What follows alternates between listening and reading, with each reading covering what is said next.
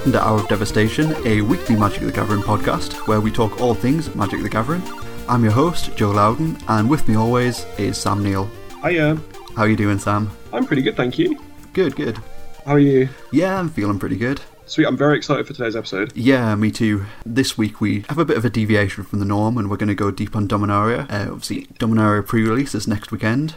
Weekend after that, the set is officially released. So we thought we'd get right into it as we dive back in and revisit the shores of imagination. Yeah, man. I'm going to take a trip to Flavor Town. Yeah, I am really looking forward to it. Absolutely. But I guess before that, what Magic have you played this week? So this week, once again, I haven't really played much Magic. I feel like we're not qualified to be the host of a Magic podcast when we never play any Magic. Yeah, I think I'm just going through a bit of a down season at the moment, but sure, you know, Dominaria is going to change things, I think. Absolutely. So mostly this week, my Magic gameplay has just been putting my time in on Arena once again. Mm-hmm, yeah. Yeah, my feelings just remain exactly the same on that. Like, sure. The Why do you meta's kind continue to play it? I don't know. Like, I really don't know. Yeah, it's very easy to find a game, I guess, and it doesn't take very long to play a game. Convenience, I guess, is the reason for it. I feel that. Which is fair enough. Plus, like, you get daily quests. Like, anything with daily quests, that's it, I'm done. Like a Hearthstone sort of deal. Yeah, like almost as good as Hearthstone. Almost as good as Hearthstone. Yeah, I feel like kind of sums it up, really. Sure. I mean, I don't think Hearthstone's even that good, so that's not really a ringing endorsement.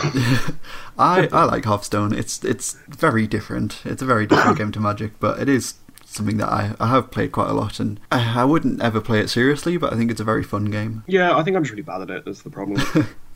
Like, I got to like rank 12, and then I'm just like, well, I can't get any better than this, so I just stopped playing. Fair enough. Yeah, outside of that, I played a little bit of Standard on Saturday. Went to the open house and got myself one of the nice Llanowar Elves promo cards. Sweet. Yeah, I was fairly happy with that. Outside of that, it's just been buying a lot of Magic cards that I probably shouldn't be buying. Yeah, me too, man. Yeah, I spent far too much this weekend, but I picked up some nice things for old school, so I'm excited about that. Mm-hmm. And how about you? Have you been playing much this week? I've played quite a bit of EDH. Okay. So I built a deck around Muldrotha. Yes. From Dominaria, and it's sweet. I get to stasis lock people. Oh, nice. That sounds like my kind of Magic. Yeah, like, so Muldrotha allows you to play a permanent of each type from your graveyard. Yeah. And then if you have cards like, so you have like your stacks pieces like Winter Orb, Stasis, stuff like that. And then if you have, I have Claws of Gix and Despotic Scepter. Yeah. Which allow you to sacrifice or destroy your own permanent. Nice. So in the end step before your turn, you destroy that, you get to untap, and then you cast it from your graveyard with Muldrotha. Oh, that's so good. People were not happy. But then, like, after a couple of turns, I like milled my entire library in one with Lab-Maniac, so it's fine. Sweet. I've decided, after swearing it off for about a year at this point, that I'm getting back into Legacy. Awesome. Really good to hear that. Yeah.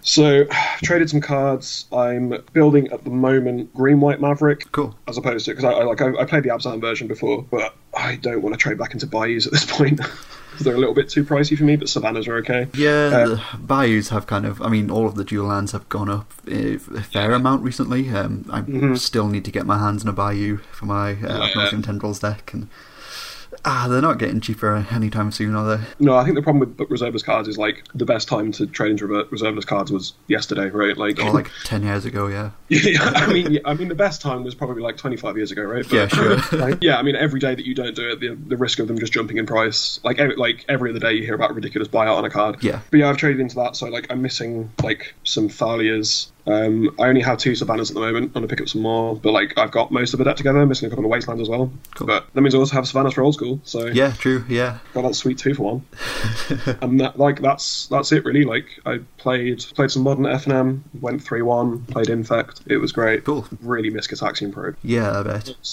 I was playing a version with Street Wraith and Mishra's Bauble. Oh yeah.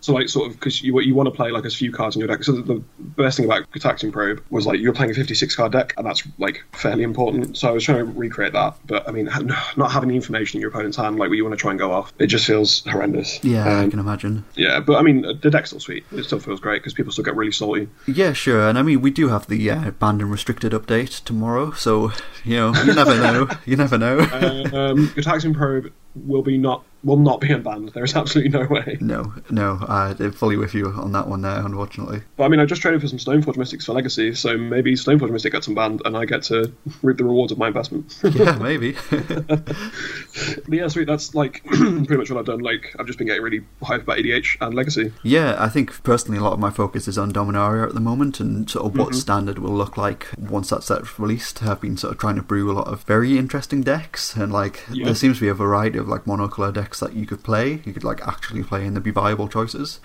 So I've been having a brew, and I'm just really looking forward to it. I think I just want to play a Llanowar Elves deck. Yeah, I'm almost leaning that way myself as well. Like, but you don't like green. Exactly. I think that's how powerful Llanowar Elves that's how good that card is. Can be. Like, yeah, absolutely. And I think the decks just sort of build themselves as well. Like, they are very easy to build around. Absolutely. I think I want to do something silly, like I want to play an Hour of Promise Gilded Lotus deck and just ramp out some nonsense. Yeah, that sounds silly. Yeah, I mean, I've not really looked that much at Standard, but I know that there's, like, because I always want to play sort of tier 2 fun decks rather than actual good stuff. Yeah. So I'm going to be on the lookout for, I mean, probably a Saffron Olive deck list at this point.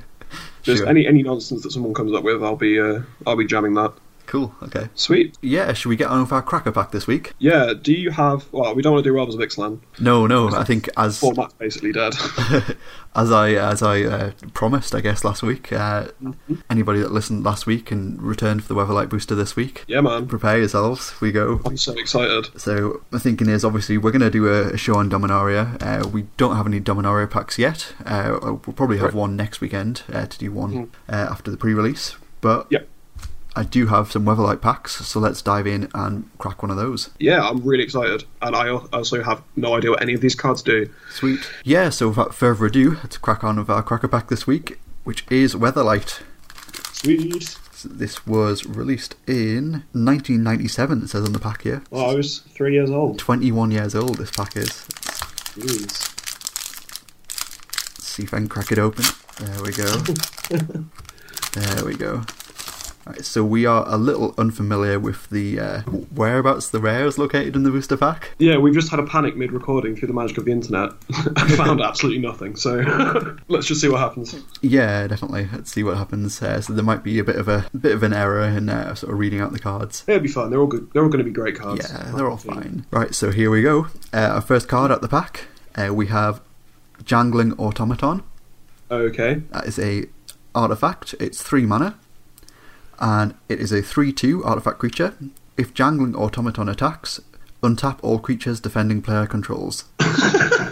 Why? Probably because I don't think these sets were meant to be drafted. Oh my god, that's horrendous. Yeah. Alright, that's bad. I mean, it's got some pretty nice flavour text. I've just flavour read text, that. I think, Awesome. yeah. We always look upon our first creations as masterpieces, no matter how awful they are. That's from Hannah, the Weatherlight Navigator.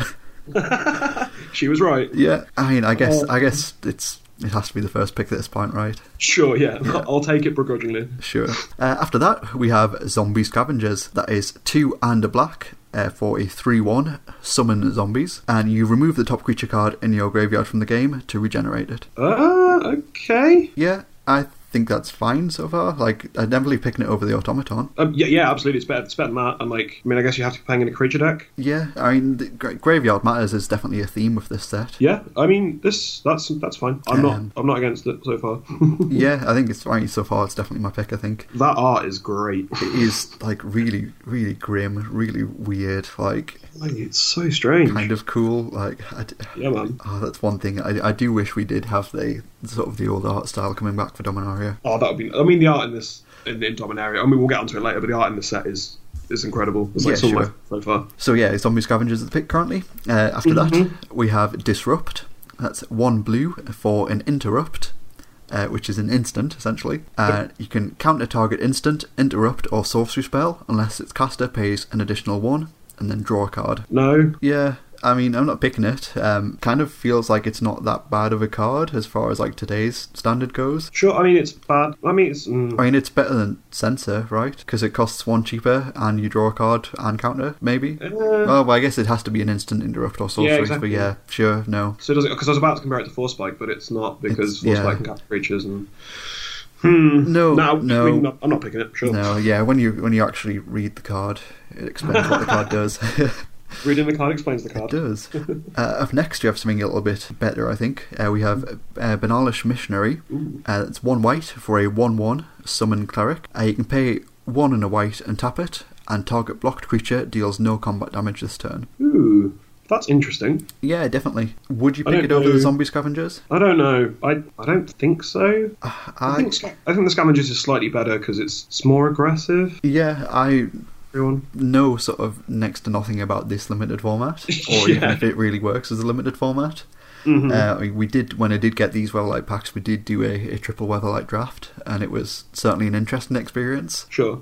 But I'm not sure how the sort of draft formats function really. I mean, it can block. So the missionary itself can block, and then It can block, and then you can tap it, and yeah, it's okay. It's like a really, really bad Mother of Runes. yeah, definitely. Okay, I think I'm still on the Scavenger so far, but I think I could be convinced by the missionary. Hopefully, it doesn't make Yeah, that. I think I'm with you there. Yeah, let's go for the Zombie Scavengers. So after that, we have Vitalize. That is 1 green for an instant. That's untap all creatures you control. Yeah, I don't hate this as a combat trick. No, it's a fine combat trick. I don't think it's a first pick though. No, but I mean, I like this card. This is exactly my kind of card. 1 green instant and tap all creatures. Yeah, And definitely sounds like you Are card. there any mana producing creatures in this? I'm trying to do some silly stuff, but like, is there any way to combo with this card or anything, or is this just strictly for beats blockers? I don't really remember. I mean, like, I mean, I think there's a lot of cards with tap abilities, a lot of creatures with tap abilities. yeah, definitely. As far as like anything that generates mana, as far as creatures go, I don't think there was. Sure. I mean, the elf on the card is really happy. Yeah. About vitalized, like just cheering. Sweet. Okay, I'm still taking the Scavengers. Cool. Yeah, I'm the same on this one. Up next, we have something which I can't imagine we'll ever see reprinted. Yep. That is Banalish Infantry. That is 2 and a white for a 1/3, and it has banding. Oh god, no, I'm off it. So banding is a very old rule that I can't imagine them ever bringing back, given that it was a little bit complicated. So essentially, banding works during the combat phase. Works differently, sort of depending on who's attacking. Essentially, it lets multiple creatures attack or block as though they were just one creature. Yeah, I mean, I get it. It's a cool design. It is. It is definitely a good design, but I think it was just a little bit too complex. Yeah, and it makes for messy combat. And Yeah, I don't want to draft this card because I don't want to have to think about banding when I'm playing Magic. I think that's a fair enough excuse. Yeah. So after that, we have Briar Shield. That is 1 green for an enchantment. It's an enchant creature. Enchanted creature gets +1/+1, and you can sacrifice Briar Shield. Enchanted creature gets +3/+3 until end of turn. Sweet. That seems okay. Yeah, like again, it feels like it's definitely a card that you might play. It's not something I'm first picking though. Yeah, no, I don't think so. I mean, how good are onboard combat tricks? Yeah.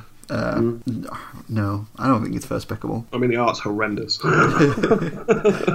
Yeah, I find you get this with this set in particular. There's this weird sort of 50-50 split of the art. Like, it's either just horrendous, Yeah, or just like really so badly horrible. drawn, or the complete opposite. Like, it is Yeah. just like filled with like lush, like Rebecca Gay art. Like, Yeah, absolutely. Sweet. Like Rebecca Gay is one of like my favourite Magic artists. yeah, her work's amazing. Some sweet stuff from Pete Venters, and then like just some really cool like sort of old school fantasy type art by like Yeah. Mark Tedden, and like so many sweet things. And then you just have like some of like MS Paint nonsense just does not fit at all. Definitely. So that's a no on the Briar Shielding. Mainly because of the art. Yeah. Yeah, sure. So after that, we have a Sawtooth Ogre, 2 and 2 red for a 3/3 Ogre. If Sawtooth Ogre blocks or is blocked by any creature, Sawtooth Ogre deals 1 damage to that creature at the end of combat. Ooh, that's interesting. Yeah, I think I'm picking this at this point. Yeah, I mean a 4/4 3/3 is like fine. That's a decent rate. Yeah. And then that ability isn't irrelevant. No, for sure, yeah. And I think there's quite a lot of X1s in this format as well. And like, oh wait, hang on, does that matter? No, it doesn't. Don't know. No, not particularly. I meant X4s. X4s, I yeah, guess. sure. Sure, but I mean, this is a perfectly fine rate, and it has an ability that might be relevant. Yeah, I think it's fine. I think that's probably my pick at the moment. Yeah, it's pretty better than Scavengers. Yeah, maybe. Mm-hmm. So after the Sawtooth Ogre, we have a Barrow Ghoul. That is 1 and a black for a 4/4 zombie. Wow. But it has an ability of during your upkeep, remove the top creature card in your graveyard from the game, or bury Barrow Ghoul. Okay, I mean, that's an incredibly good rate on a creature, right? Yeah, definitely. 2 mana 4/4 is great. But I'm not sure, how easy it is to fill that condition, right? Yeah, like 2 mana 4/4 on turn 2, absolutely fantastic. You play this turn 2, 9.999 times out of 10 you're just going to have to bury it the next turn. Yeah, that's the problem. 2 mana 4/4 on like turn 6 or 7, like it's just fine. Yeah, I mean, I imagine there's a way to this could be a build around card where like yeah, definitely there's creatures that sacrifice themselves, or like there are enchantments that make you sacrifice creatures and stuff. But I don't think I'm taking this. I think I'd rather just take the solid creature that I don't have to build around as a pick one. Yeah, the Sawtooth Ogre does also trade with this in combat as well due to its ability. Oh yeah, sweet. Okay. Yeah, so I think I'd go with the Sawtooth Ogre still. Yes, the ogre's better than this. It's fine. I do love the art on Barrow as well. Like Brian Talbot, UK Comics dude, is like killing it. So nice. Yeah. So after that Barrow we have also a card with very nice art. It is Sage Owl. It's 1 and a blue for a 1/1 bird. It has flying, and when it comes into play, look at the top 4 cards of your library and put them back in any order. Okay, so it's fine. Yeah, I really like this card like a lot. Like not necessarily for a Weatherlight Limited format. Sure. But just in general, I think it's a really nice design. Has this been reprinted? Yeah. M10. Oh, sweet. Oh, M10. M10. Nice. Yeah, 10th edition, M10, Awesome. 9th edition, Plane Chase. So quite a few times, actually. Yeah. Has it all had the same art as this? No. Like, the art is lovely. Yeah, I mean, some of the more recent art's pretty sweet as well. Yeah. Anyway, I'm still not taking it. Yeah, no, I wouldn't take this either, although I do like the card a lot. I think it's a really nice ability. The artwork is stunning. Like Mark Poole is probably one of my favourite Magic artists. Yeah, it's really nice. So it is nice, but unfortunately, Sage Owl, you are not the pick today. Sure. After that, we also have another sick piece of art. Mm-hmm. We have Shadow Rider, so that is 2 and 2 black for a 3/3 knight, and this one has flanking. Oh no, flanking does have reminder text on it though, thankfully. Oh, that's all right then. It says whenever a creature without flanking is assigned to block this creature, the blocking creature gets -1/-1 until end of turn. Okay, so it's got a similar ability to the ogre. Yeah. I don't hate this actually. No, I don't hate this. Efficiently casted. Yeah, I quite like it. I think. Yeah, okay. I could be priced into playing this. Yeah, I think I probably would take this as well. I think the comparison between this and the Sawtooth Ogre is, I think they are sort of one and the same. Really. Yeah, but I mean, this means there are less profitable blocks, because there could be creatures that block the rider that will kill it but won't because of the flanking. Yeah. Or they'd kill the ogre because it only gets dealt damage. So yeah, I like this card. Yeah, me too. Like I think it probably is my pick here as well. Mm-hmm. Because that art is just sweet. It is really cool. Pete Venters. Cool. So after that, we come to the uncommons. Ooh, cool. Our first uncommon is Phyrexian Furnace. No. So it's an artifact. It's 1 mana. You can tap it to remove the bottom card of target player's graveyard from the game, or you can pay 1 and sacrifice it to remove target card in any graveyard from the game and draw a card. So really, really bad Radical Progenitors. Yeah, pretty much. Sure, I mean, like, I know this is a graveyard matter set, but... Ugh. Yeah, like, Bad card. sure, maybe it's a sideboard card if somebody brings in the Barrow Ghoul against you, but... Yeah, sure, like, it's still very bad. Yeah, I agree. I'm definitely not first picking this here. Mm-hmm. So after that, we have a bit of a better card in Master of Arms. What's that? So that is 2 and 1 white for a 2/2 soldier with first strike, and you can pay 1 and a white, and it says tap target creature blocking Master of Arms. Ooh, okay, I quite like that. Yeah, I feel like its ability doesn't really do anything. Mm-hmm. But I mean, a 3-mana 2/2 first strike, that's perfectly reasonable. Yeah, definitely. Would you take it over the Shadow Rider? I think I might, because white seems to have more of an aggressive slant. Yeah. And you've got more creatures, you've got some combat tricks and stuff. Like, I think if you'd be taking the Shadow Rider to be sort of an aggressive deck, then a white card is probably a better pick. Yeah. So I think I'd take this so far. I'm into that. I think it's definitely a solid pick. Mm-hmm. I feel like I probably would just be on the Shadow Rider plan still, though. Mm-hmm. Mm-hmm. I feel like that maybe sort of try to draft some sort of flanking deck. Sure. But I definitely see there's definitely a strong argument for taking the Master of Arms here. Yeah, I like it. Cool. So after that, we come to our last uncommon, and that is it's a character who features in Dominaria, sort of. So it's Teferi's Veil. So that's 1 and a blue for an enchantment. Whenever any creature you control attacks, it phases out at the end of combat. And then phased out creatures come back at the beginning of your next upkeep, right? Yes, yeah. Is that good? No, it feels like it's probably some sort of like cool constructed idea, but yeah. I can't imagine it being great in limited. Yes, I mean it's an enchantment that doesn't do anything, Yeah. right? When it comes in, and then you want to be an aggressive deck in blue, and then you can't block. They can't. I don't know. It's definitely not better than either Master of Arms or Shadow Rider at this point. Yeah, there's no point considering it, right? No, yeah, I agree. So yeah, not a pick. Yeah. So So finally we're we get left to our with rare, rare. Yeah, our rare is Meraxis of Keld. Ooh. So that is 6 mana, so it's 4 and 2 red for a legend, Meraxis. Meraxis of Keld has power and toughness, each equal to the total number of untapped artifacts, creatures and lands you control. He has a nice bit of flavour text as well, which says, I have no master, I am chaos. Wow, that's sweet flavor text. Yeah, the art's pretty sweet as well. He looks like something from like a 80s video game. It looks like Bane, Yeah. but just with a Just a massive knife. yeah. Okay. I don't know. Like, I mean, yeah. you're mana efficient or attacking aggressively if you have this card in play, right? yeah. I mean, I want my 6 mana like red creature to come down and win the game, not stop me casting spells. And I don't know, maybe like if you're in a red deck and this is the top of your curve, Yeah. you don't really want to cast anything Probably. else. I think This can just be a 6 mana 6/6 or bigger. it could be, yeah. I feel like the problem we have here is that we don't really know anything about the limited format, and we are that's true. kind of used to things like, well, a 6 mana red card, it's got to be at least Okay. Glorybringer, or it's got to be like Inferno Titan, like, Yeah. and it's Yeah, definitely not okay. either of those cards. Maybe this is just nuts. Maybe we're completely wrong, and like Sage Owl is completely busted, and we're just really wrong. But I think so. You're taking the Rider, Shadow Rider. I think I'm going to go for Meraxis here, you know. Sure. Okay. Yeah, I mean, he has no master, he is chaos. Like, That's a good enough reason for me. yeah, like, you know, he's got a pretty big knife. I trust him. This is appropriate. So we're doing card evaluation entirely on flavour now. yeah, sure. Sweet. Okay. Well, that's going to continue for the rest of the episode, so that's fine. Oh man, my pick doesn't have very good flavour text. You still on that of Arms. Master of Arms. Being the best usually means proving it to everyone. Gerard of the Weather. Yeah, it might be relevant in this situation. It's not as good as I have no master. I'm chaos. It's like, that's badass. Yeah. Although Gerard does have a bigger knife. Sure. Okay, so we're going on the biggest knife. Right, we're going biggest knife. Shadow Rider's got a pretty big sword. I guess so. Alright. This has descended into nonsense very quickly. Yeah, so let's make our pick. I'm going for Meraxis. How about you? Which one had the big knife?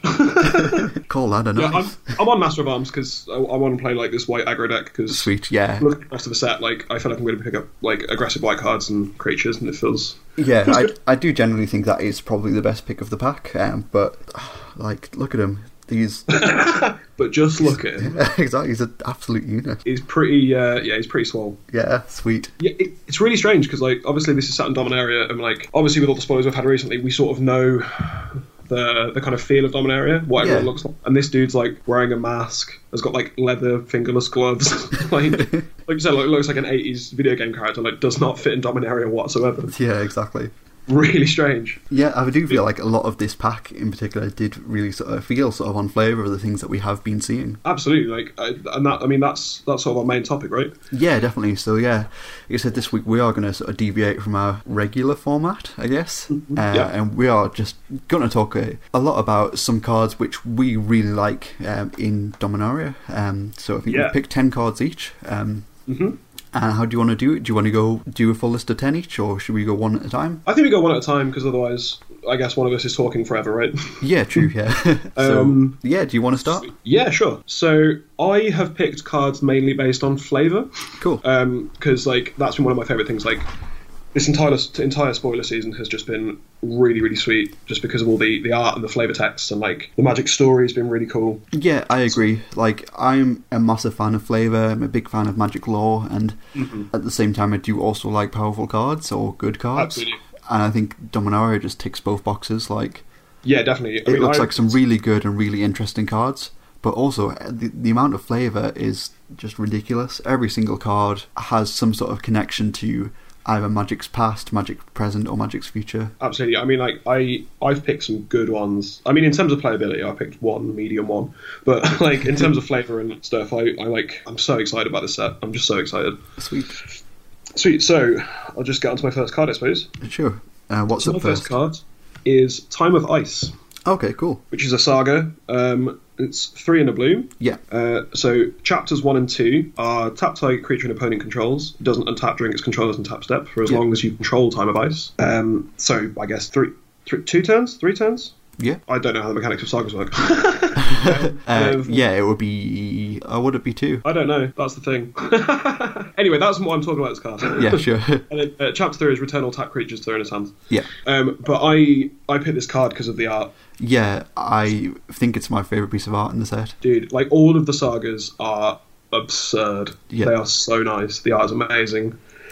So when we first saw, because Phyrexian Scriptures was the first one we properly saw the artwork for, right? Yeah, it was. Yeah, we did First talk one, like, about oh that. man, it's sideways, and like, what's going on? I don't really understand it, but like, then you see all of these cards. So all of the sagas have like sort of a watermark over the text box. Yeah. So like Phyrexian Scriptures has the Phyrexian symbol, like the card from New Phyrexia, and the other ones have like what they're relevant to. Yeah. But I mean the art on this one. So I found an image that sort of tells you all the references because there's a lot going on in this art. So you've got so the bottom of the art is Marit Lage.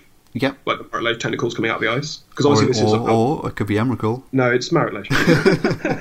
Because I mean, this these sagas like tell a story, right? Yeah, they do. Yeah. And this is telling the story of Ice Age and Cold Snap, like that, because that's a block, right?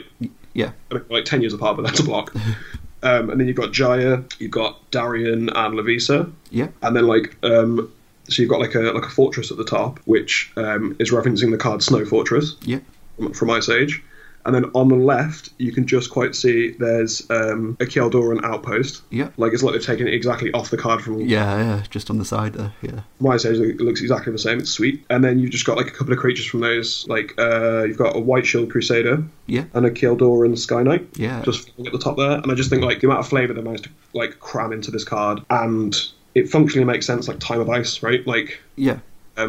Taps down creatures, bounces them. That's sweet. And they managed to cram all this into like a small piece of cardboard, and I just think that's really, really cool. And that's like what I'm most excited about in this set. Oh yeah, it's just like, I think the card is, I don't know how playable it is for constructed, but it's one that I imagine is going to be great in limited. Yeah. That combined with just the art is stunning, like absolutely stunning. Like, Yeah, to me.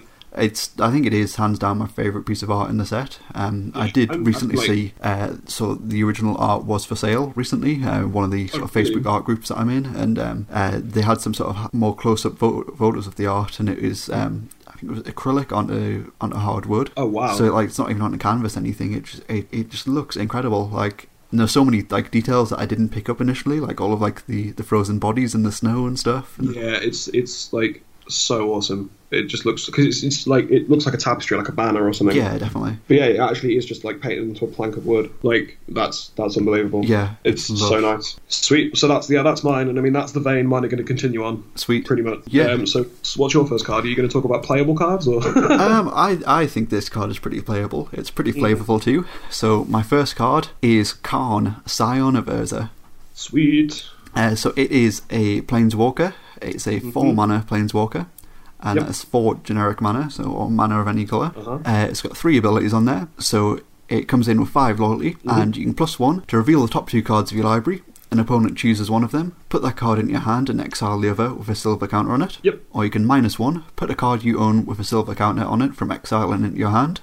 Or you can -2, create a 0/0 colourless construct artifact creature token with this creature gets +1/+1 for each artifact you control. Sweet. Yeah, I think it is a very playable card. Like, it's Karn. Like, so Karn is one of my favourite Planeswalkers, and I think he has one of the sort of more interesting stories in sort of Magic's history, and also one of the saddest stories. Yeah, like, so some of his parts in the story, like over Magic's history, have just been really, really like upsetting. Yeah, definitely. Yeah. So there was a bit where, like, particular where sort of Karn has taken on this sort of like almost like a vow of peace or like pacifism, like, oh, you know, he's never going to hurt anyone again, and they end up getting captured in the stronghold, and sort of his torture is he's put in this room that shakes, and he's falling on all of these goblins and crushing these goblins to death, and it's absolutely horrific. Yeah, it's really, really bad for him. Yeah, I mean, considering he's a robot made out of silver, he's got a lot of feelings and a lot of emotion. It does, yeah, he does. It's and so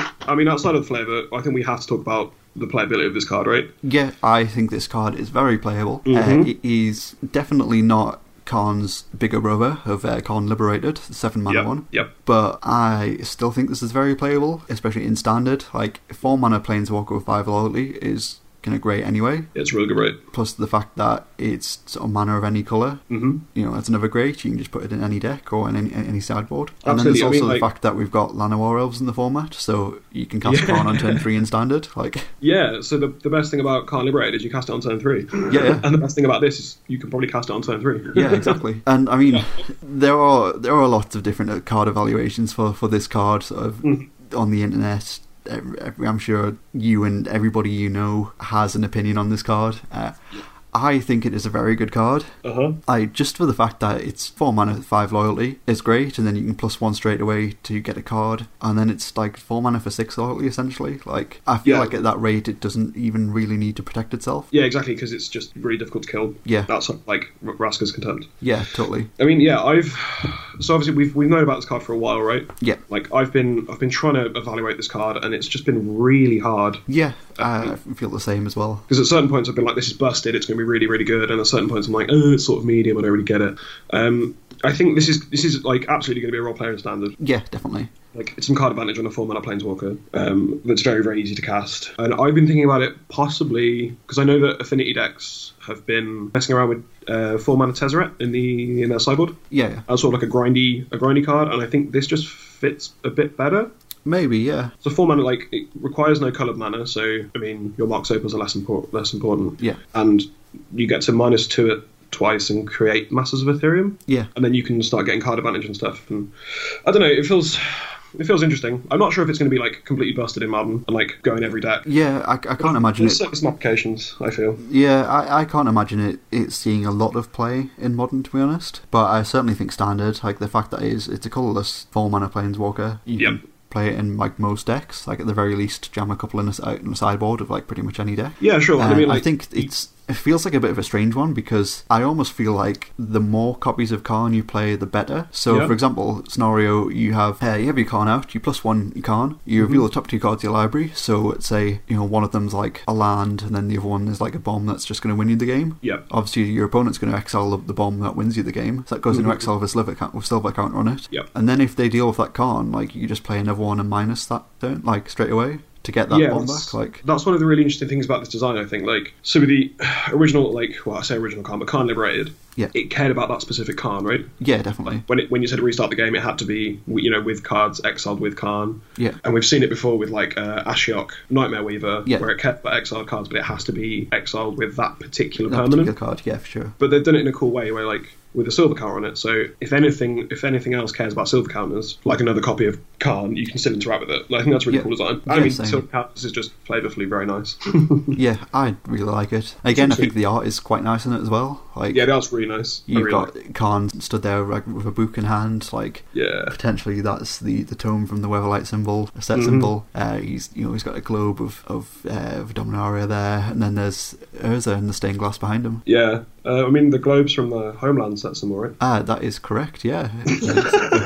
It could be Odyssey. Oh, no, the Odyssey's Mirari, isn't it? Yeah. But I love with Karn, it's just like, he's just this, like, massive, swole, big, fighting silver thing. Yeah. And then he's just like, no, I'm not going to fight. I'm going to read a book and get really intelligent and do all these things. Like, it's really, really cool. I just love Karn. Like, yeah, he's sweet. It's also nice to see his art actually make him look like silver. Yeah, because before he's felt sort of like grey. Yeah, I feel like he's a little bit more introspective. This Karn, I think, as opposed to Karn Liberated, where you just kind of looked a bit angry. Yeah, I mean understandably so, but Yeah, absolutely. I mean, yeah, it's a very cool card. Karn is sweet, and I think they've done a really good job. Yeah, I agree, 100%. So, what is your next card then? I mean, my next card interacts. There's an interaction with Karn. Okay. My next card is the Burb. Oh, the Burb. Artificer's Assistant. Yeah. Which is a single blue mana. Yeah. For a bird. Yeah. It's a 1/1 with flying. And whenever you cast a historic spell, which is artifacts, legendaries, or sagas, you scry one. So, turn 1 you cast this Artificer's Assistant, turn 4 you cast this Karn and scry one combo. Yeah, seems good. I mean, I've picked this card because it's the art is so sweet. I wonder if it's any relation to Sage Owl. Ooh, could be. I mean, they live on the same plane. Yeah, they're both in the library. Yeah, and they both manipulate the top card of your library, and they're both a bird. Yeah. But yeah, it's like a little magpie wearing this little, like, pendant necklace thing. Yeah. And like, I guess the flavour is it's a little magpie that gets that goes and like helps, is an assistant to the artificer and helps out the lab. It helps you find your artifacts and yeah, it's really cute. And like, and then you cast historic spells. I just picked this card because it's really cute. I really like it. No, I like it. Again, I don't know how much play it'll see in a constructed format, but next to none. But I mean, it's great. I do like the card. I'm excited to own some foils of this card. Yeah, foil would be nice. It's just really nice. Like, I really like the art's colourful. Like, just the colour palette's really, really nice. And it's a little bird holding a little wand thing. Sure, that's a fair enough reason. Yeah, wearing a little necklace, and I just think it's really nice. Not quite as in depth and important as yours, but birds are important. Birds are important. Yeah, that's gonna be the main point for this podcast. Birds are important. Yeah, sure. Yeah. So, what's your next card? It's not quite a bird, but it does fly. It is the Weatherlight. Okay, sweet. So that is a legendary artifact vehicle. Yeah. It is a 4 mana for a 4/5 of flying. It has crew 3, and whenever Weatherlight deals combat damage to a player, look at the top 5 cards of your library. You may reveal a historic card from among them and put it in your hand. Put the rest on the bottom of your library in a random order. Awesome. Before we talk about how playable this is, just I'm so excited that they made this a vehicle. Yeah, same. It's so cool. Like, because there's there is an artifact card. Yeah, Skyship Weatherlight from Plane Shift, I think, or something like that. It's an artifact, and it never felt quite right being an artifact, and like this version being a vehicle that it's a vehicle like the Weatherlight is. It just feels very, very cool. It's an actual vehicle, and you can actually crew it. And I think, correct me if I'm wrong, but I think all of the members of the Weatherlight crew from the story, apart from the Stowaway, can crew it. Because Jahaira's a 3/3. Yes. Is Arvad's a 3/3.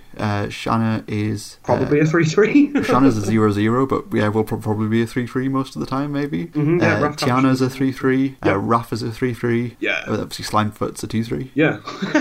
It's just in the back. Yeah. Then he can make a sapling, and then they can crew it together. Yeah. There we go. Yeah. It's really sweet. I mean, I could talk forever about the whole Weatherlight crew and all of that stuff, but yeah, definitely. And Slimefoot in particular.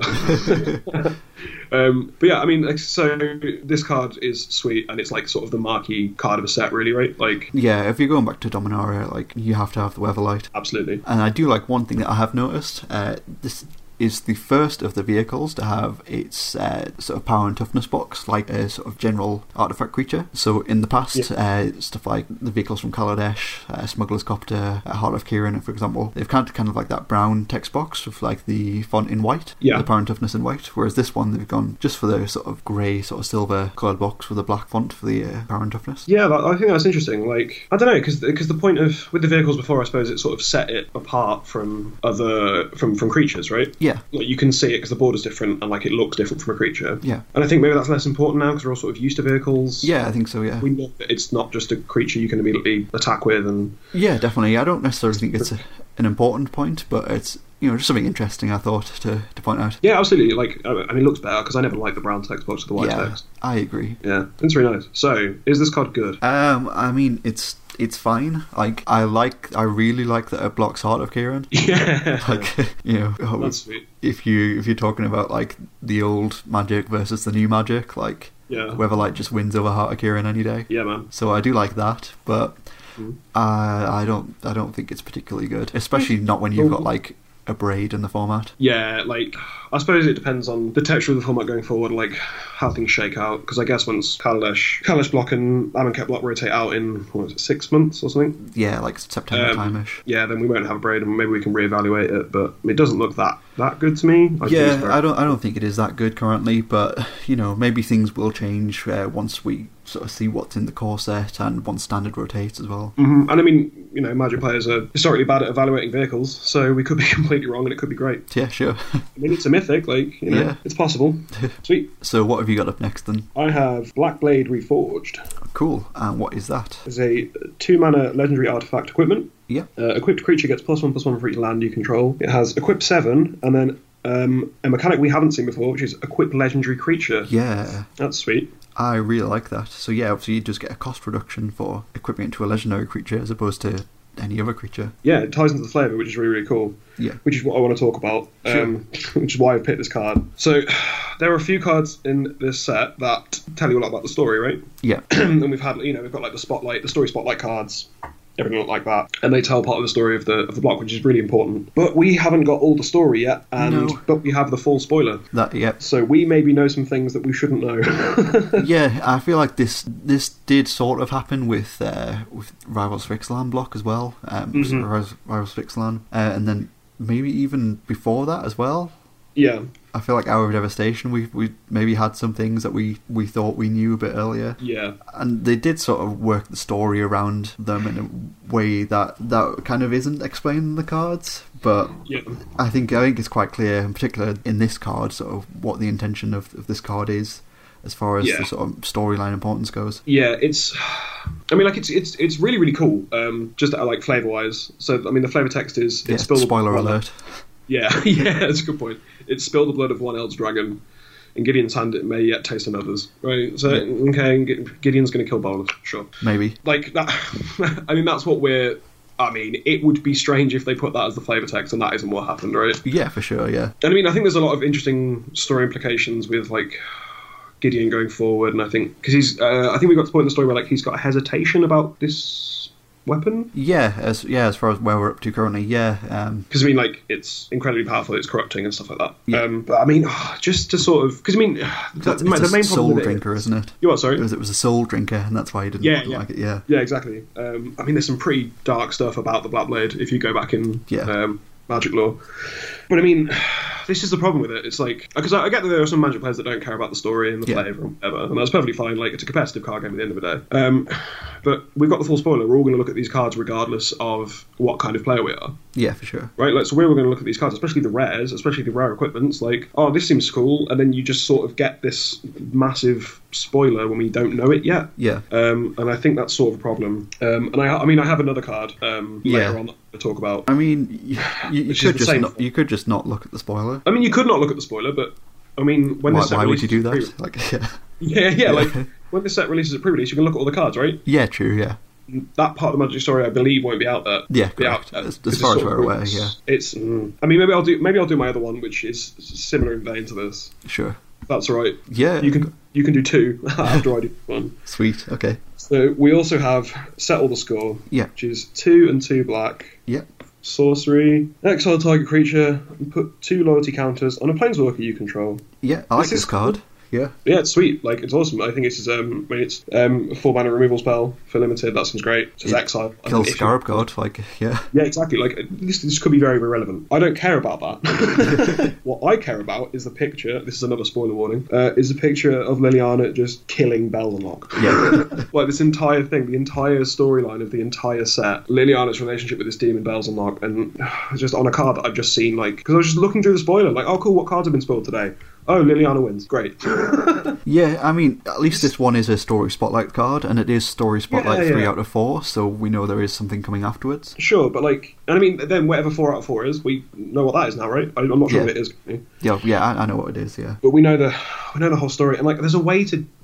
I think there's a way to do this. Whether that's release the story before the whole set comes out, before the whole spoiler, or like, don't release the whole spoiler apart from the Story Spotlight cards and release those like in the story. Yeah. Like, you could have the story explaining what happens in this situation, like Liliana killing Belzenlock. Yeah. And then you could put the card. You could put the spoiler of the card there. It'd be really cool when people go to the article to look at the spoiler because it's a new card that we haven't seen before. Oh, maybe I'll read the story because this is cool. And I don't know. Maybe I'm just getting too angry about it. But I think even then, like, there may be sort of different things in the story and sort of more detail in the story. Yeah, no, absolutely. I'm still going to read the story. Or even like something like if we take Golden Demise, for example, from Rivals for Ixalan, when that was spoiled and everybody was like, oh well, obviously Vraska kills everyone, Vraska gets the Immortal Sun, this and that, and then when you read the story, it turns out none of that actually happened. Yeah, sure, but I mean, like, I don't think we're going to get the case of like, oh, and then false memories were implanted, so whatever. But sure, but I mean, I think there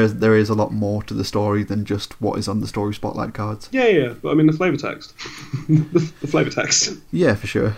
You bound me with a contract. Only your death could end, and you thought me the fool, Liliana Vess. Like, yeah. Man, come on. Yeah. He's dead. She kills him. I'm getting too annoyed about it. But I just think the story is really important to me. And I think Wizards consider the story to be really important because, we've got these story spotlight cards. Yeah. And to have this, because, they've employed this really prolific fantasy writer to write this story, and it's been really cool so far. It has been fantastic. And to have it sort of ruined. I know it's a card game, we care about the cards are the most important thing, right? Yeah, for sure. Like, if we had the cards and not the story, it would still be great. If we had the story and not the cards, what would be the point? Yeah. But it just feels a bit like they could have done something about it. And considering how sweet this set is and how important the flavour and the story is, like for Dominaria, and like we're all really excited about every aspect of it, just to have it sort of, I don't know, maybe you don't seem as bothered as I do. No, I think it's fine. Like, I think I had been a little bit annoyed in the past when we'd seen it on other cards in the past, but like I think the story has been so good, or at least so beyond my expectations recently, that like I can let stuff like this slide because simply because of that, the story has been great. Sure. I'm going to put Black Blade Reforged in my Hope of Ghirapur EDH deck. So. Sure. That's something. Yeah, you can't put it in your Hope of Ghirapur Brawl deck, No, I can, right? No, because you can't build a Hope of Ghirapur Brawl deck. You can, you just can't have basic lands. Yeah, true, yeah. You can't build a playable one. Yeah, that sucks. That's really annoying. Yeah, they did say they were going to announce a way or something which will allow you to do so, to play. So obviously you can as well, like Karn, you could play Karn as your commander in Brawl, but you don't have the cards there. So they have said that they are going to announce a way to build a colourless deck, but they haven't announced that yet. I'm on the edge of my seat because I think Brawl's a really good format. Ditto.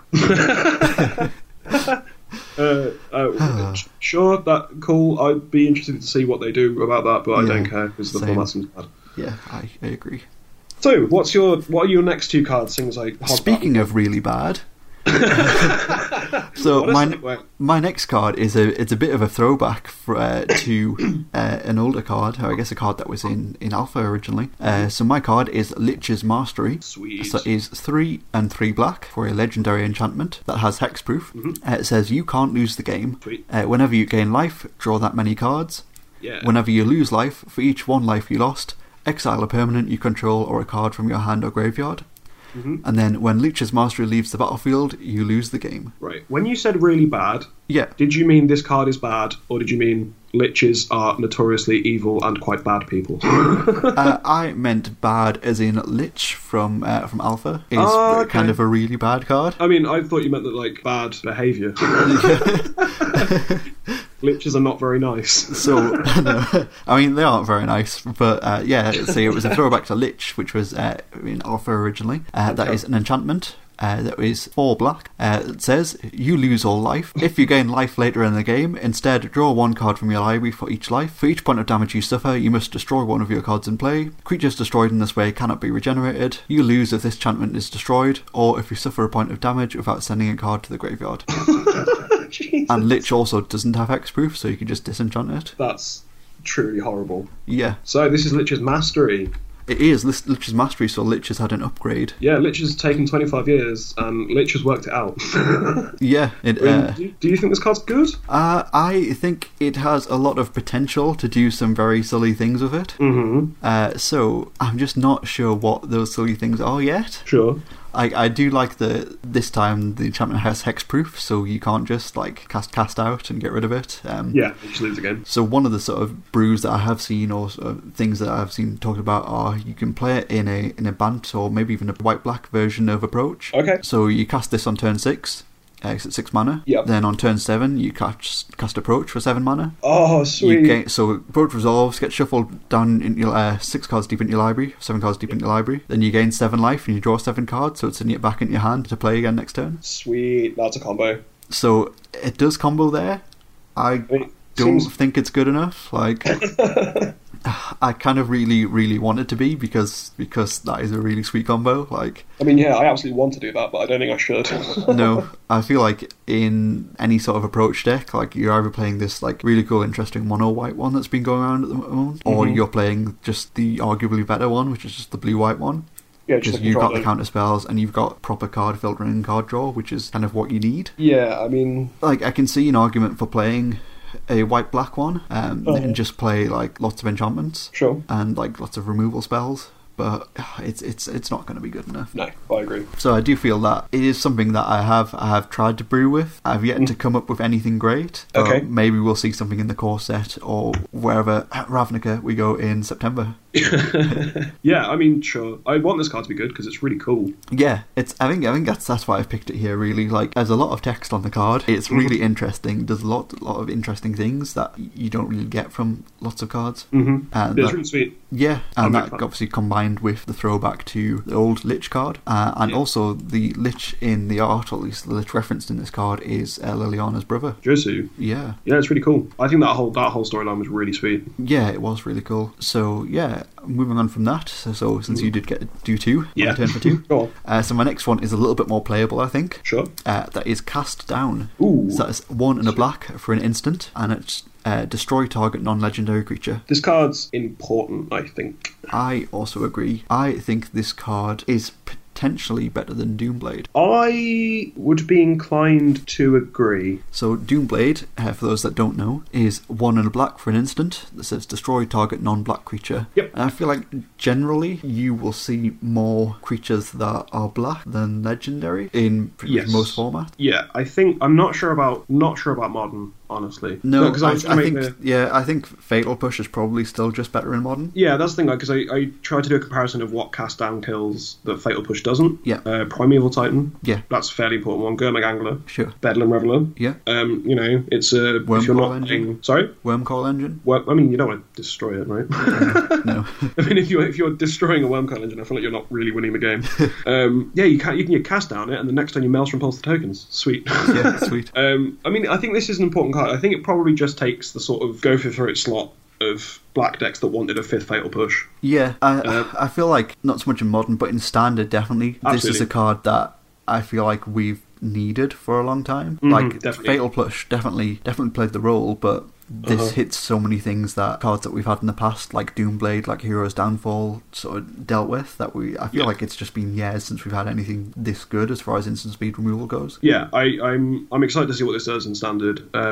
I mean, it's interesting because obviously this is a legendary matter set, so there's a lot of legendary creatures in this set. I'm not Yeah. sure if they're playable. I'm not sure what the format's going to look like. But I mean, And if you look at standard in a whole as well, like a lot of the creatures that are being played, or the threats that are real, are all legendary as well. So, just Scarab God, Hazaret. yeah. Anything else legendary that's being played? No. I mean, this kills Glorybringer. Yeah, true. Yeah, it deals with Glorybringer. It deals sort of with Rekindling Phoenix. The more and more I'm thinking about it, the worse and worse I feel about it. I think just in general it's decent. Like, I mean, Harder Kieran, yeah, it doesn't deal with Harder Kieran. Yeah, okay, so I'm just going to go and list it. Right. Doesn't really kill Rekindling Phoenix. No, Doesn't kill Scarab God. no, Doesn't kill Hazaret. no, Doesn't kill Carnage Tyrant. no. Doesn't. I mean, what? Doesn't kill Harder Kieran. Yeah, doesn't kill Bristling Hydra, really.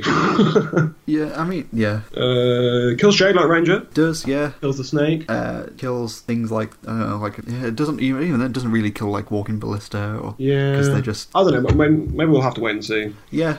I think It's sweet. I'm glad they've- I think it is. I think it is a really good card. Just that, almost unconditional removal at instant speed is something that I think we have been lacking. Like Llanowar Elves, like we've been lacking that card for such a long time. It's just Yeah, really nice to see it back. Absolutely. And I mean, the art and the flavour is really cool as well. Yeah, true. The art is really nice. It's really sweet. And the flavour does. I'm gonna go on a bit of a side tangent here. The flavour plays into something which Dominaria has going on. Nice little Easter egg in the set. Yeah. So every single set which was being sort of set on Dominaria, so sort of from Alpha onwards, is referenced in cards on Dominaria in either the flavour text or the card name. Yep. So I'll just run through them very quickly because there are quite a few of them. So yeah, Sure. the sets you have referenced. You have Alpha, Beta, Antiquities, Legends, The Dark, Fallen Empires, Chronicles, Ice Age, Alliances, Mirage, Visions, Weatherlight, Portal, Tempest, Stronghold, Exodus, Saga, Legacy, Destiny, Nemesis, Prophecy, Invasion, Planeshift, Apocalypse, Odyssey, Torment, Judgment, Onslaught, Legions, Scourge, Cold Snap, Spiral, as in Time Spiral, Chaos and Planar Chaos, Future as in Future Sight, and Dominaria. It's really, really cool. Yeah, they are on a bunch of different cards in various flavour texts. And then some of them are in the card names as well. So you've got Tempest Djinn, for example. Yep. You've got Traxos, Scourge of Krug. You've got Shanna, as this is Legacy. Yep. All of the enchantments are called sagas, the Urza Saga. Yep. And then you've got the green card, Wild Onslaught, which obviously references Sweet. Onslaught. Okay. I didn't see that one. That's really cool. Yeah. Yeah, I think that's a really, really nice. Like, God, this is why I'm so excited about this set. There's so much of this, and I mean that is also relevant to one of my cards that I'm going to talk about in a minute. Cool. So what is your next card there? My next card is Pardic Wanderer. Cool. And what is that? It's an artifact creature golem. Yep. It's a 6-mana 5/5 with trample. Sweet. That's it. Let's move on. The flavor text I just thought was really cool. Yeah. So, to the head of archaeological findings, the excavation schedule at dig site 93 beta must be revised. Part of the site has walked off. Solarium Field Dispatch. Great. So, first of all, that's cool. Yeah. This is basically like their dig site has started moving. It's like a strip mine that's come to life. Mm-hmm. Yeah, exactly. And then dig site 93 beta must be revised. Yeah. What you were talking about. Just like that, and it feels a little bit forced. Like, it does feel a little bit forced in this one, I think, particularly, but I'll allow it, like, definitely. Absolutely. 93 beta, so like that's when beta came out. Yeah. And it must be revised, and then the next set was revised. Well, it wasn't, but yeah. I mean, it was. Unlimited. Okay, they couldn't have put. The next set is Arabian Nights. Like, yeah, I just think that's really, really cool. Yeah. I mean, this card sucks, but yeah, no, I totally agree with you on this one. Like, so I think one of the things that massively I had a problem with Masters 25 was the fact that it was meant to be this big celebration of the history of Magic, and it didn't feel like it really. Whereas this, although it does seem a little forced or like a little sort of tongue-in-cheek, at least it 100% feels like, hey, this is 25 years of Magic, this is something special, you know, look at all of this old stuff that we're referencing. Absolutely, it's really exciting and it's really cool. Yeah, I love it. I just love this set. Yeah. Sweet. So that was my card. I just about the flavour. It's really, really cool. So Sweet. What is your next card? My next card is a reprint, and that is Syncopate. Sweet. So it's X and a blue for an instant. Counter target spell unless its controller pays X. If that spell is countered this way, exile it instead of putting it in its owner's graveyard. I mean, a historically playable card. Yeah, and once again, I feel like it's going to be very playable. I love blue cards. I love counter spells. Ticks all the boxes for me. It's the fact that it also exiles the cards as well. So there are some sort of notoriously difficult cards which are notoriously difficult to deal with, like your gods from Amonkhet, for example. Like, sure, if you're countering them, they're not going to be sort of coming back to your hand anyway, but exiling them makes it makes certain so you can't like activate Scarab God and bring things back. Also deals with any of the Aftermath cards as well. Yeah, that's actually an important interaction. Yeah, I just think it's a really good card, and I'm really happy to see it back. It's awesome. I think the art's really nice in this one as well. Yeah, absolutely. Also important to note, it's a common. It feels pretty powerful. Like, I felt like definitely. Like, I mean, from before then. Last one we had was Clash of Wills, which was an uncommon. Yeah, that was strictly worse. Yeah, definitely. Yeah, it's cool. I'm excited. I think this card's definitely playable in the standard format. Yeah. And I just can't go over this art. The art is lush. The card is great. Yeah. That's pretty much all I got to say on it, to be honest. So over to you for your next card. Right. Howling Golem. Hey. It's a 3-mana 2/3 artifact creature golem. Yeah. When it attacks or blocks, each player draws a card. So good. Yep, Howling Mine's come to life. Yep. It's even got the face of the Howling Mine. It has. It's just like screaming. Looks really. It's just like, obviously, Howling Mine's a card from Alpha and Beta. It's been reprinted a bunch of times. It's an iconic Magic card. Yeah, it's great. They just put it on a creature, which, you know, is how Magic works now. If a spell's good, it's better if it's on a creature. Yeah. I just think it's really cool. I think it's not very good. Yeah, like it's fine. I'll probably end up playing it in pre-release. Like, yeah, sure. Like, it's fine. Like, I'm sure it's, you know, it's like a C level draft card. Yeah, like, I mean, you'll stick it in your draft deck if you need to. But, you know, it's just it draws you a card when it blocks or attacks. Like, it's sweet. You know, Smuggler's Copter was good, wasn't it? Yeah, sure. I don't think this is quite as good as Smuggler's Copter. But if you compare it to the, I guess the first one with this art would have been 8th edition Howling Mine. Yeah. With the like weird screaming cave. Yeah, is that... Well, I guess they're all sort of weird screaming caves, really. Yeah, but this looks like... So this... Was that the one that was reprinted in the Commander set? I want to say yes. Yeah. I believe. By Ralph Horsley? Yes, yeah, Ralph Horsley, yeah. Yeah, but this art from Howling Golem is like that sort of screaming head with like a glowing orange mouth. Yeah. And I just think that's really cool. I mean, I don't know why this cave has just gotten up and come to life. It wails of buried riches and the souls lost seeking them. Yeah, I mean, it's just very cool. Yeah, that flavour, even that flavour text is like, like almost meta, like... Yeah. Blatantly just talking about people dying to Howling Mines from like Underworld Dreams, like yeah, sure. It wails of buried riches and the souls lost seeking them. Like, yeah, great. So strip mines come to life, Howling Golems come to life. It's very, very cool. It is, yeah. Just like what they're doing, they're making these cards that are playable. Well, I say playable, but they're making these cards that just reference old cards, but completely different. Yeah, totally. This plays very differently to Howling Mine. They're being very similar. Brings me nicely to my next card. Oh, yeah? Which is a card that is very similar, but also very different to one of the iconic cards from the original Alpha set. The card is also a reprint. That's Gilded Lotus. Sweet. So Gilded Lotus, it's 5 mana, 5 generic mana for an artifact. You can tap it to add 3 mana of any one colour. Where does that mana go? It goes to your mana pool, but that is no longer referenced on the cards anymore. Why? But it's still there. It's Yeah, that's a change that they have made that I don't like it. I know, I do not like it. Like, I understand that it makes sense as far as like card design goes for like templating to make things look a little neater, maybe.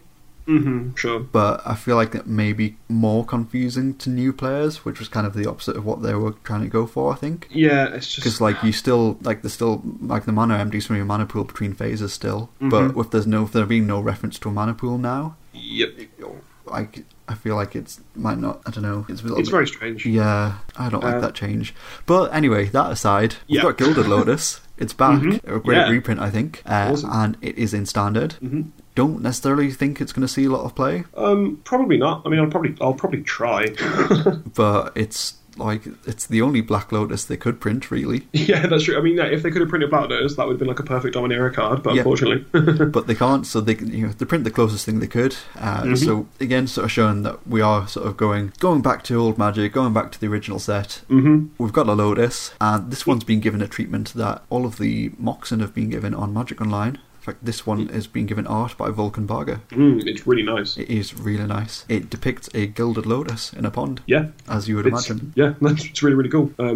Yeah, it's an exciting card. It's sort of an iconic card in the fact that it's a lotus. Yeah, I just think it's a good reprint as well. Like, most EDH decks will play it, and it's currently sitting around like $15, is it? Yeah. Like around that. Like, yeah, great. Absolutely great. I mean, I think that price is probably based on scarcity rather than necessity, like demand. But, yeah, for sure, yeah. But it's definitely cool.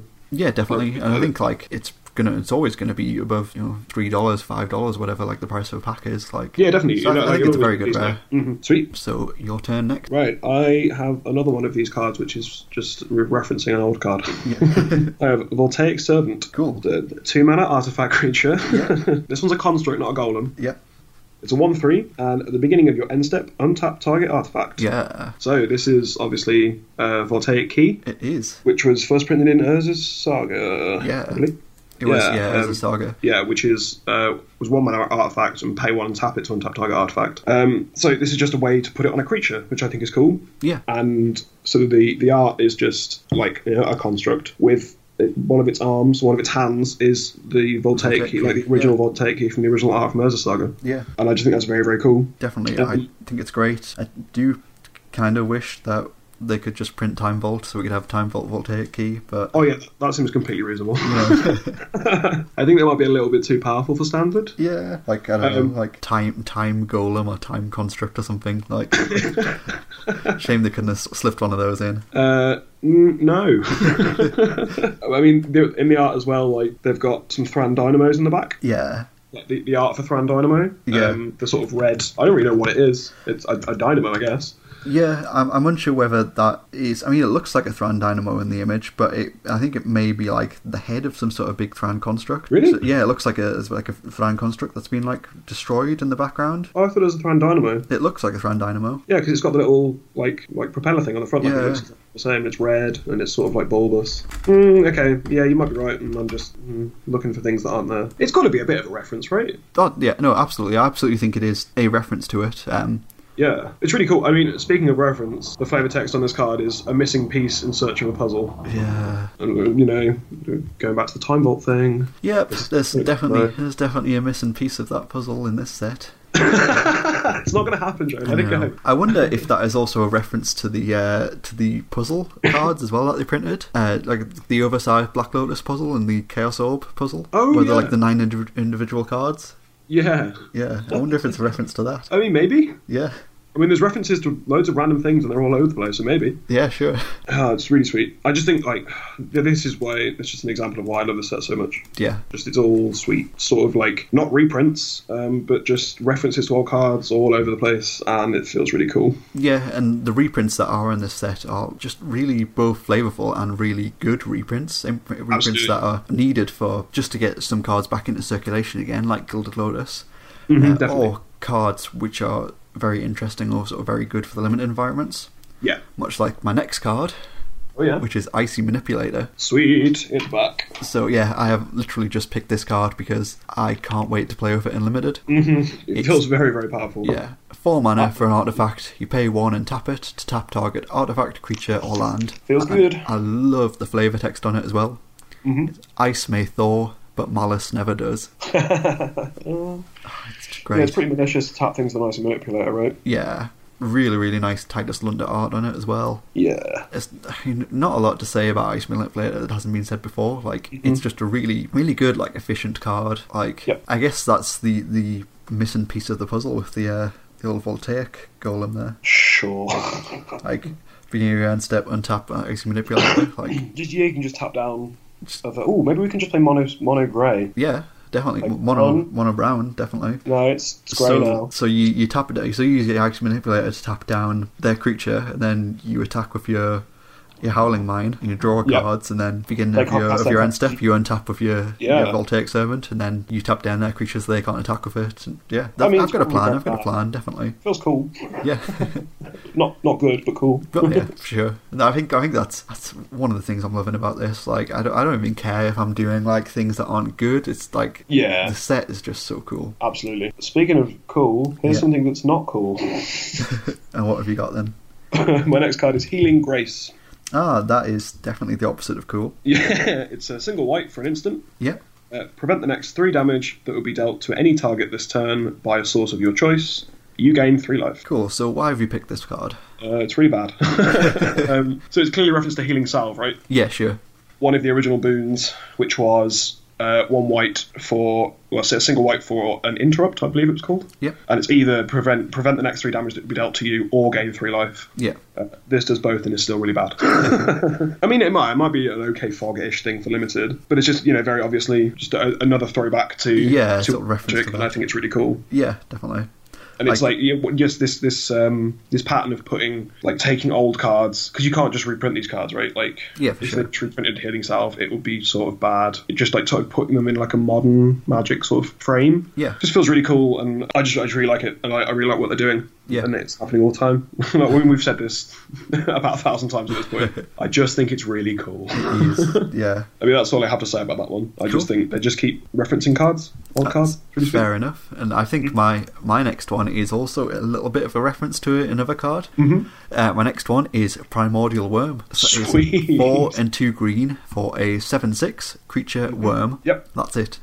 It's got a bit of flavour text on it. It says, you can hear its tail thrashing from a mile away. Keep in mind that its jaws may already be half a mile closer. I feel I mean, you picked this because it's busted, right? It's really, really good. Like, this is Crawlworm. Yeah, like, it's Crawlworm. You look at the art and it's like, they've gotten somebody to have a look at the art on Crawlworm and go, draw that, but the same way that we draw sort of Magic cards now. Yep. It looks exactly the same. Yeah, it's really cool, and I like that it's had a bit of a power upgrade as well. So obviously Crawlworm was 4 and 2 green for a 6/4 worm. Yep. And This one is 4 and 2 green for a 7/6 worm. So it's, it's been a long time since we've seen Crawlworm, but it's still there. It's been growing stronger, and now it's back. M10 apparently was the last time we saw Crawlworm. Wow. Yeah. So it spent the last 8 years just getting really hench. Yeah. And I think if you look at the flavour text on Crawlworm as well, they sort of match up a bit too. So it says the most terrifying thing about the Crawlworm is probably the horrible crushing sounds it makes as it speeds through the forest. The noise is so loud it echoes through the trees and seems to come from all directions at once. That's sweet. And obviously the new one says, you can hear its tail thrashing from a mile away. Yeah, that's really cool. So it's back. It's just really sweet. Badder than ever. I mean, I'm gonna. Why isn't this Castle Dreadmore?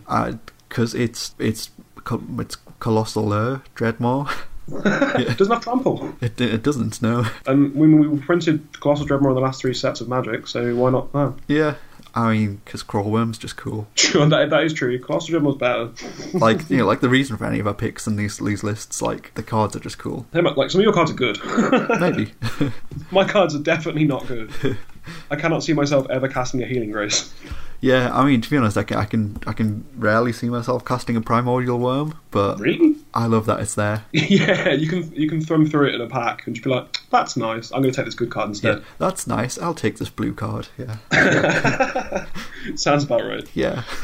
Yeah, I've got the same thing again for my next card. Cool, what we got next? Nature's Spiral. Cool. 1 and a green for sorcery. Return target permanent card from your graveyard to your hand. Cool. So it's a worse regrowth. Yeah. It's cool. But it's mainly about the art on this card. Yeah, the art is very nice. It's a Strip Mine. It is, yeah. So it looks like the original art for Strip Mine, which is like the mine with strips on it. But in this one, it's a top-down view, and there's heads of vegetation growing on it. Yeah. And the flavour text is, as Argoth's last defenders fell to Urza's juggernauts, Titania said, nature cannot be destroyed, only changed. From the Antiquities War. And I just think it's very, very cool. But just the stuff's growing on the Strip Mine. Yeah. Oh, I think it's really cool. That's basically all I have. Is it definitely Strip Mine? Could it be Urza's Mine? I don't know. That it references the Antiquities War and the Urza lands. That's very Urza's true. Mine was first printed in Antiquities. Okay. Oh man, I went into this thinking, oh man, I've really prepared today. I've got all this information, and you're just just getting me. I'm just sat thumbing through my old school deck here. No, it looks like none of the art on Urza's Mine. It looks like a lot like Strip Mine. I mean, there's that one art where it's just like the pulley and the rope, and they've got 3 layers of the different mine. Like one of the Urza's Mine art is clearly a strip mine, as in not the card strip mine, but an actual strip mine. Yeah. But I mean, Strip Mine was also printed in Antiquities, right? Yes, it was. Yeah. So I mean, it's the same thing. Yeah, I'm looking at the art now. Yeah, it's sweet. Sweet. It's a regrowth for a permanent card. Yeah. And I'm that's my kind of thing. Yeah. I mean, I kind of wish it was an actual strip mine. Yeah, sure. That would be a nice reprint. What, Strip Mine is standard? Yeah. And modern and legacy. Yeah, give me that. Sure. Okay. Do you want to move on to the next one? We've got Ramunap Excavator as well, so you totally could just recur the strip mine. I mean, that's what I'm going to be doing in Legacy. Yeah. With Wasteland. Right, cool. Is your next card Strip Mine, and it's been reprinted and I didn't know? Oh, it's not. I wish it was. My next card is a card that I think is very playable. Okay. Other people might not necessarily, but I think it's good. Sure. So we have Teferi, Hero of Dominaria. Ooh, here he is. 5 mana, so it's 3, 1 white and 1 blue. For a legendary Planeswalker, Teferi. Yep. It comes in with 4 loyalty, and you can +1 to draw a card, and at the beginning of the next end step, untap 2 lands. You can -3 to put target non-land permanent into its owner's library, 3rd from the top, or you can -8, you get an emblem with whenever you draw a card, exile target permanent an opponent controls. This card's very cool. Yeah, I think it is. I like it a lot. Obviously, there is that problem of it's a Planeswalker, it's a 5 mana, 4 loyal Planeswalker that doesn't protect itself, really. It sort of does. Yeah, I personally, I lean more into that sort of thinking, that the untapping lands is very relevant in a blue deck. Yeah, it's a really cool. I really like this ability. I think it's really well designed, really well thought out. Yeah, I feel like very rarely do we get a plus ability on a Planeswalker that draws you a card. They're usually minus abilities, right? Yeah, and it's draw a card with upside. Yeah, because you untap the 2 lands, so you can hold up a negate, hold up a syncopate even, or you censor, or that's the thing, 'cause it's not untap 2 lands immediately, it's untap lands at your end step, so you can interact with your opponent on their turn, which is what a white blue mage wants to do. Yeah, exactly. It's really sweet. Yeah, And then the abilities seem fine. yeah, I think it's really cool. Like, yeah, I can see that even just the casting it for 5 mana and then just using the -3 to deal with something that you really need to. Like, say your opponent's got like a Scarab God that's getting out of control, or like your opponent's like 1 turn away from like Ultimate Ring of Vraska, for example. Like, yeah, I'll pay 5 mana to deal with that and put it away for a couple of turns. Like, seems fine. Yeah. And then the -8, like, yeah, sure, like, you shouldn't evaluate Planeswalkers on their ultimates, but it's really good. Yeah, you will win the game if you have that emblem. If you do get that emblem, well, that's it, you just win. Yeah. So yeah, I think it's great. Like, yeah, it's really, really cool. How do you, so as a seasoned Commander player, how do you feel about this one in Commander with Dublin Season? I don't know. I don't know. That seems good. Yeah, I mean, if you have Dublin Season in play and you cast this, that's just ridiculous. Yeah. Because I've been doing it with Venser from Scars of Mirrodin. Yes, Scars of Mirrodin. Yeah. The ultimate there is whenever you cast a spell, exile target permanent. Opponent controls. Doing it when you draw a card feels better.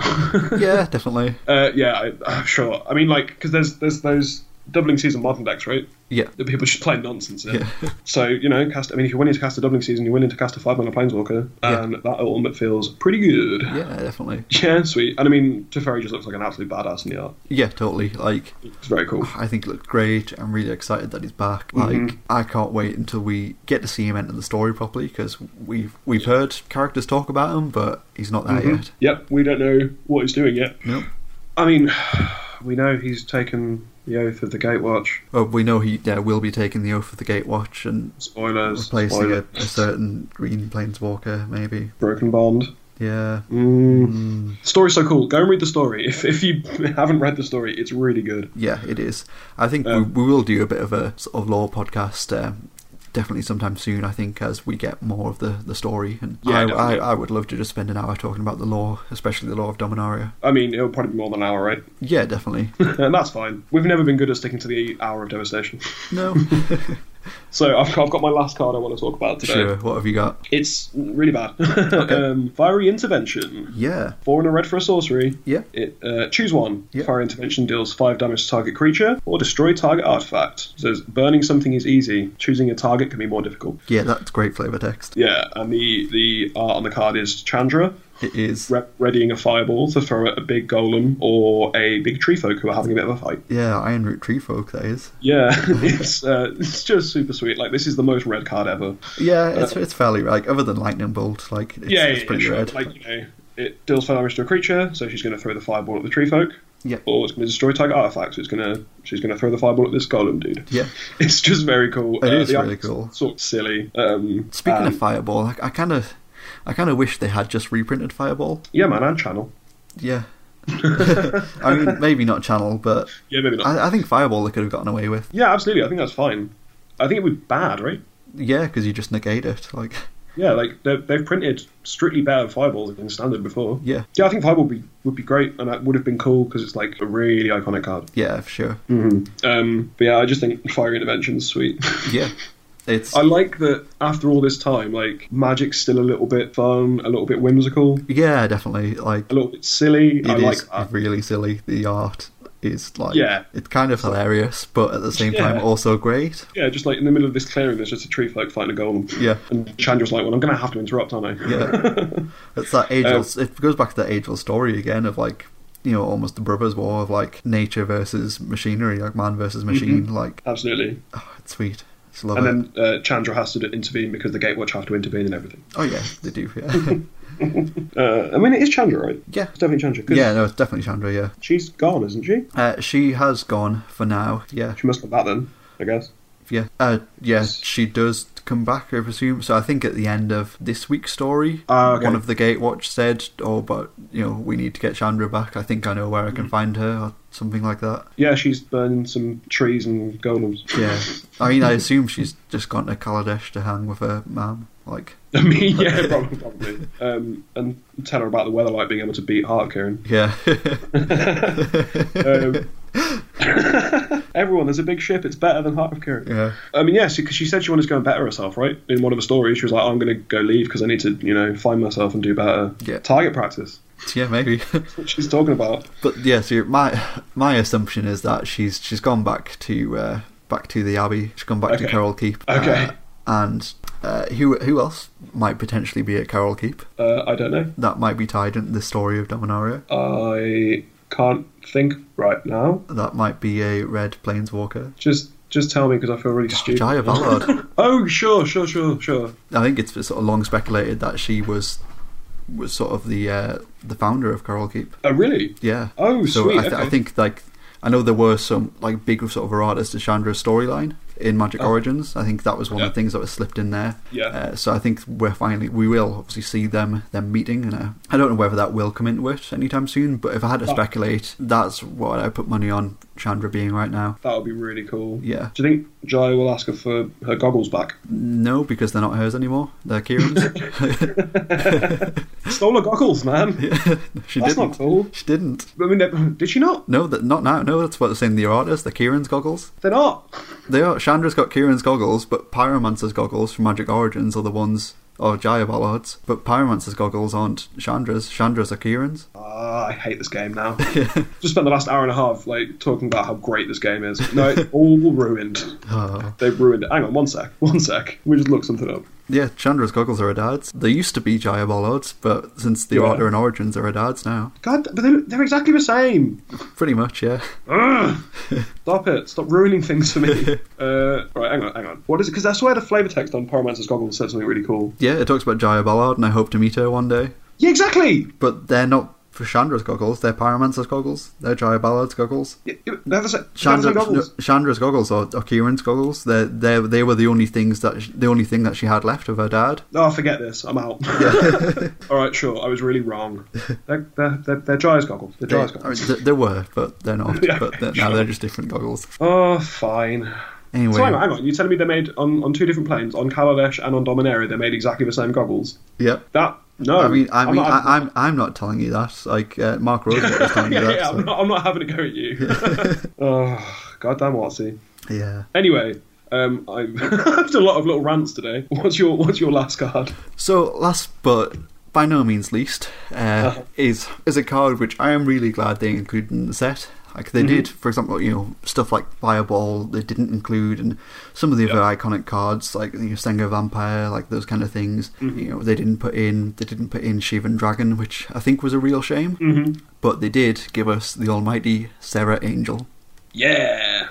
So we have Serra Angel. That is a green-black creature with flying and vigilance. For God's sake.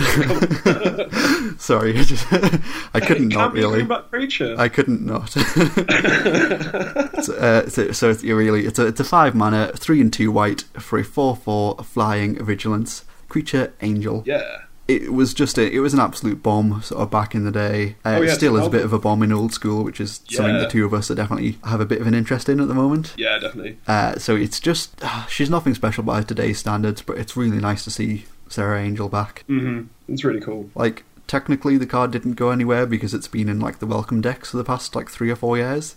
Oh yeah, it's been standard legal for a while, right? A very long time, yeah. If not like always, because it was always in the deck builders toolkits as well. Oh sure. So it has been standard legal for a very long time, but this is the first time for ages that it's been printed in a proper standard set. Man, I'm so excited to draft it. Yeah, me too. So excited to draft a Serra Angel. Yeah, like it. Even by today's standard, like a 5 mana 4/4 with flying and vigilance is pretty good. Like I'd first pick a Serra Angel. Absolutely. Sweet. I guess that's it for this week, really. Like. I mean, I did want to give a special, honourable mention to the basic lands in this set. Yeah, they are very nice. Like, dude, some of the art is just absurdly nice. They're all, well, not all, but there is a cycle of them that are throwbacks to other land cards as well, aren't there? I mean, you have the one that's obviously, Sarah's Sanctum. Yeah. Like the lands from, I can't remember, Urza Saga? The planes in Urza Yeah, I think so, yeah. Oh, God, this just so nice. I just hate the frame. I don't like it. If these were in old border, old built border, yeah, I'd absolutely love them. Yeah, I just want these lands are so nice. They're so nice. Right, so sweet. I think like I say, we were doing things a bit differently this week, so it's not sort of structured like our usual show, but at least I hope we have provided you with some sort of insight and entertainment as far as some things that we're looking forward to in Dominaria. My part. I've certainly been entertained. That's the main. As long as we had fun. Yeah, sure. So yeah, what we do this weekend, I guess, as you're listening to this weekend coming up is the Dominaria pre-release. Yeah. I would highly recommend going to a pre-release event for this. Check out Wizards Event Locator on the Wizards of the Coast website. They should show you your nearest store, which is hosting a pre-release event.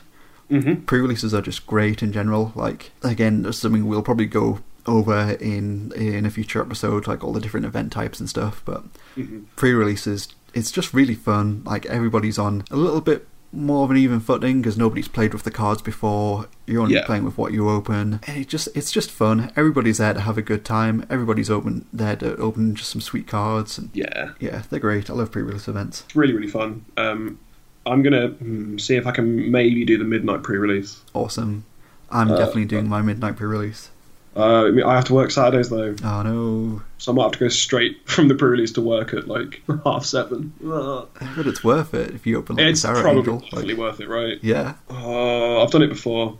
Didn't feel great. Oh, man. I'll think about it. But I mean, yeah, they are really, really fun. They're Yeah. like some of my favourite Magic events. Yeah, same. So I would definitely recommend trying to attend a pre-release this weekend if possible. Another thing that they are doing this time is if you pre-order a box of Dominaria from your local store or local Wizards Play Network location, you are allowed to take home that full box this weekend. Open it a week early. Yeah, I'm definitely going to be doing that myself. Yeah. So we should have some packs to open on the podcast next week for our Crocker Sweet. pack. Oh, it's my turn to open a pack next week, right?